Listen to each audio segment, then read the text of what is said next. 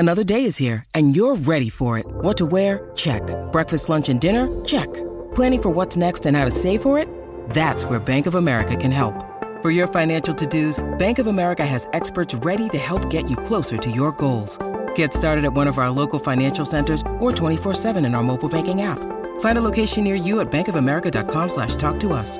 What would you like the power to do? Mobile banking requires downloading the app and is only available for select devices. Message and data rates may apply. Bank of America N.A., member FDIC. So let's look ahead to week 2 of the finals. On Friday, it's Sydney FC versus Melbourne City in the first leg of the semis. Then 24 hours later, it's Adelaide United versus the Central Coast Mariners at Coopers. And that is our focus for the next few minutes as we talk to the Mariners head coach, Nick Montgomery. Evening, Monty. Evening, guys. How are you? Very good. Thanks mate. for coming on the show. First of all, congratulations on a terrific campaign so far. Second spot, the club's highest finish since the heady days of winning the grand final in 2013. Was that perhaps even beyond your expectations or not? Not really. I think at the start of the season, I said to the playing group that obviously we have to look at finishing in the top 6, number 1. But I honestly believe that we could have challenged everybody, and to finish second is, I'm super proud of everyone involved in the club, the players, the fans, the sponsors, everybody that's followed the journey over the last time, we sort of had successful years. So, really, to be honest, towards the end, I challenged the boys to finish as high as they could, and I think second spot was well deserved, and over the course of the season, we got enough points to finish second, so I don't think anyone can take that away from us. No, absolutely not, mate. It was a fantastic season all the way through. And you mentioned they're finishing second, so you've got the week off. And it is always a question that gets put to coaches and players, whether you'd prefer to play on given your form or have the week off to rest. But rather than ask it, we know what you'd say. What have you been able to get out of this extra week? To be honest, we had a couple of plays with little niggles, so it just gave us a little bit of extra time, the start of last week to let them settle, and then we've just trained as normal. We trained on Saturday and we had Sunday off, so it's not much has changed.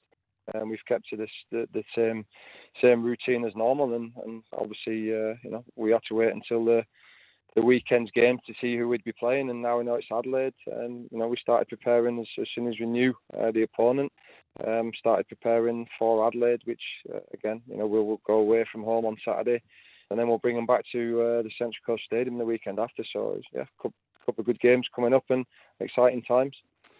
Now, the fact that you play in Adelaide, of course, means that the 2 results during the regular season are going to be brought up with alarming regularity during the week, so we thought we'd get in first. You beat them 4-0 at home and 4-1 away only a couple of weeks back. Does that give you any sort of a psychological edge ahead of this 2-legged tie, do you think? Look, it's easy for me to say that it doesn't, but I think, we know that we can go away from home and win games of football. We know we can win games of football at home. So, look, Adelaide are a good team. They're a very good team. They've got good players, a good coach.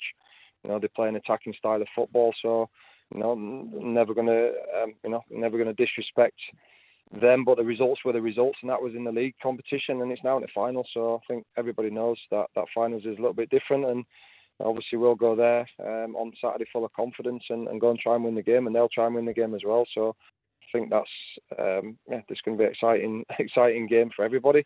But we also know there's a second game as well. With it been 2 legs, so it's probably approach it the same way, and that's one game at a time. But it's obviously different now. The league campaign's finished, and we're now in the final. So I think it's always going to be a little bit different for everybody involved. It is different, but in saying that, I mean, that 4-1 win, it was a big match. There was a lot riding on it. It was winner takes all in terms of that second spot, and a great performance by you guys. Now, I mean, with this being a home and away tie, the first game being in Adelaide, I mean, will you approach it the same way, or will you, change things slightly knowing there's 2 games in this one?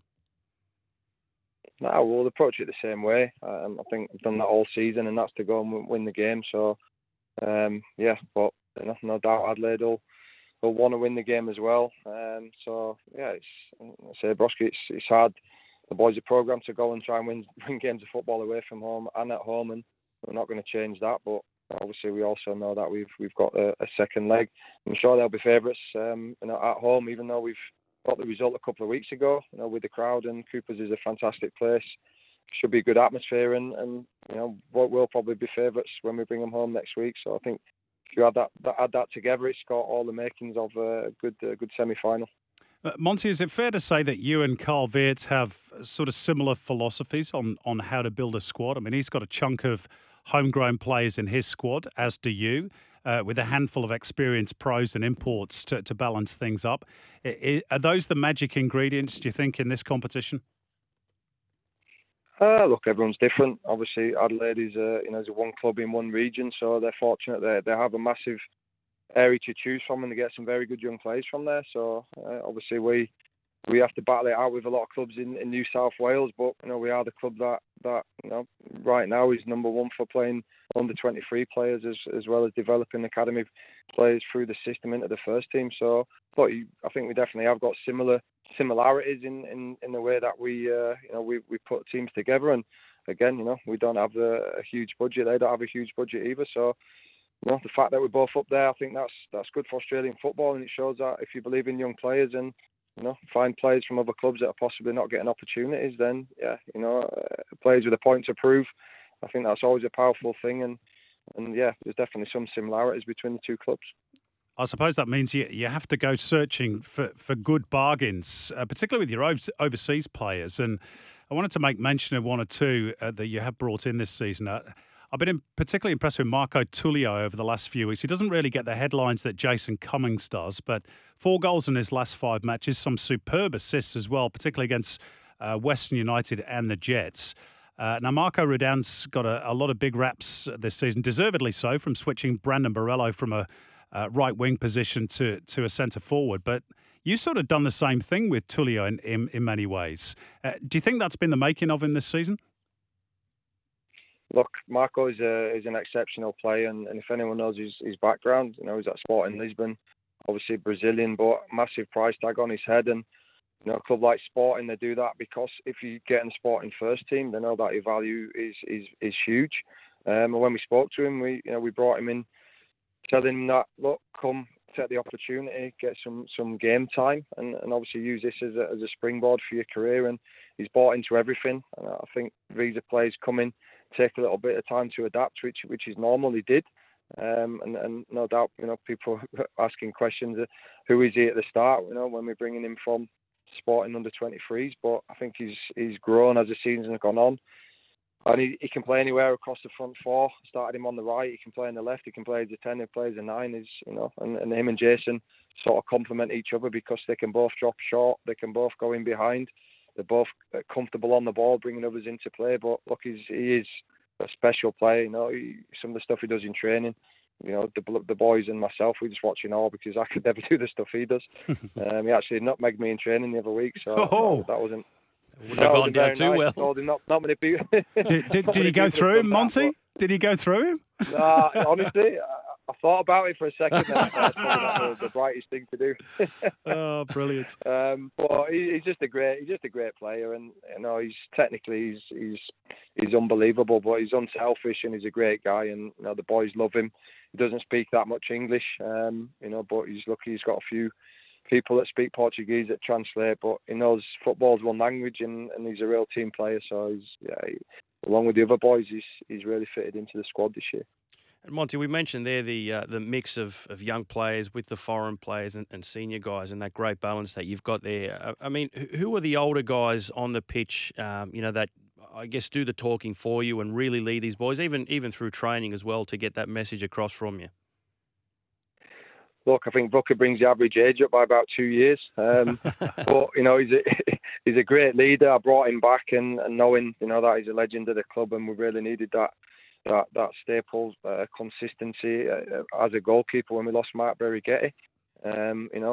So Booker's a great talker. He's demanding, but look, in terms of age, he's got Maxi Ballard and Nizzy. They're very, very good leaders in their actions. They've started talking a lot more lately, and then we've got Brian Kaltak, who again is in his first year of professional football, and I think Nectar Chantis for a 19-year-old is an exceptional leader. He leads by example. He talks, and bringing James McGarry in as well. New Zealand international, good experience, and Storm Rue. I played with Stormy good lad, and I saw he was having a tough time, and I brought him back, and I said to him, if he perform, he'll stay in the team. And I think it took him a while to believe that, but when he started performing, and I stuck with him, I think he's been exceptional at right back. So, but we've got good leaders throughout the team, and it's one thing I try and promote is give them the ability to talk and demand off each other in the right way, and I think they all do that. So they're not afraid to pull each other up if they don't do something right, or obviously encourage as well, and that's one thing that goes around the team. So it stops me shouting as much from the sideline, so that's a positive. Well, it's obviously working pretty well at the moment. So you've got a big final series ahead. Just looking at a little bit further ahead, Monty, of course, your second place finish gives you a spot in the AFC Cup next season, which is a competition that Australian clubs haven't been involved in before. That'll be a new and different challenge. Are you looking forward to that? Yeah, it's exciting for the club. When I first came here and we played in the Asian Champions League, I really enjoyed it, as a player playing in Japan, Korea, China, because I would never have done that. Obviously, playing in England, that's not something that you do. But coming here, I thought it was just, I really, really enjoyed them games.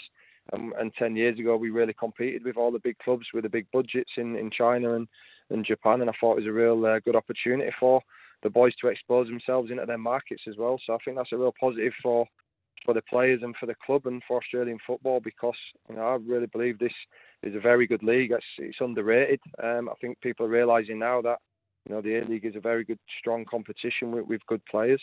But for the experience for the boys to go and compete against teams in them Asian countries is only going to benefit them in their careers moving forward, as well as expose them in their markets. So I'm really looking forward to that.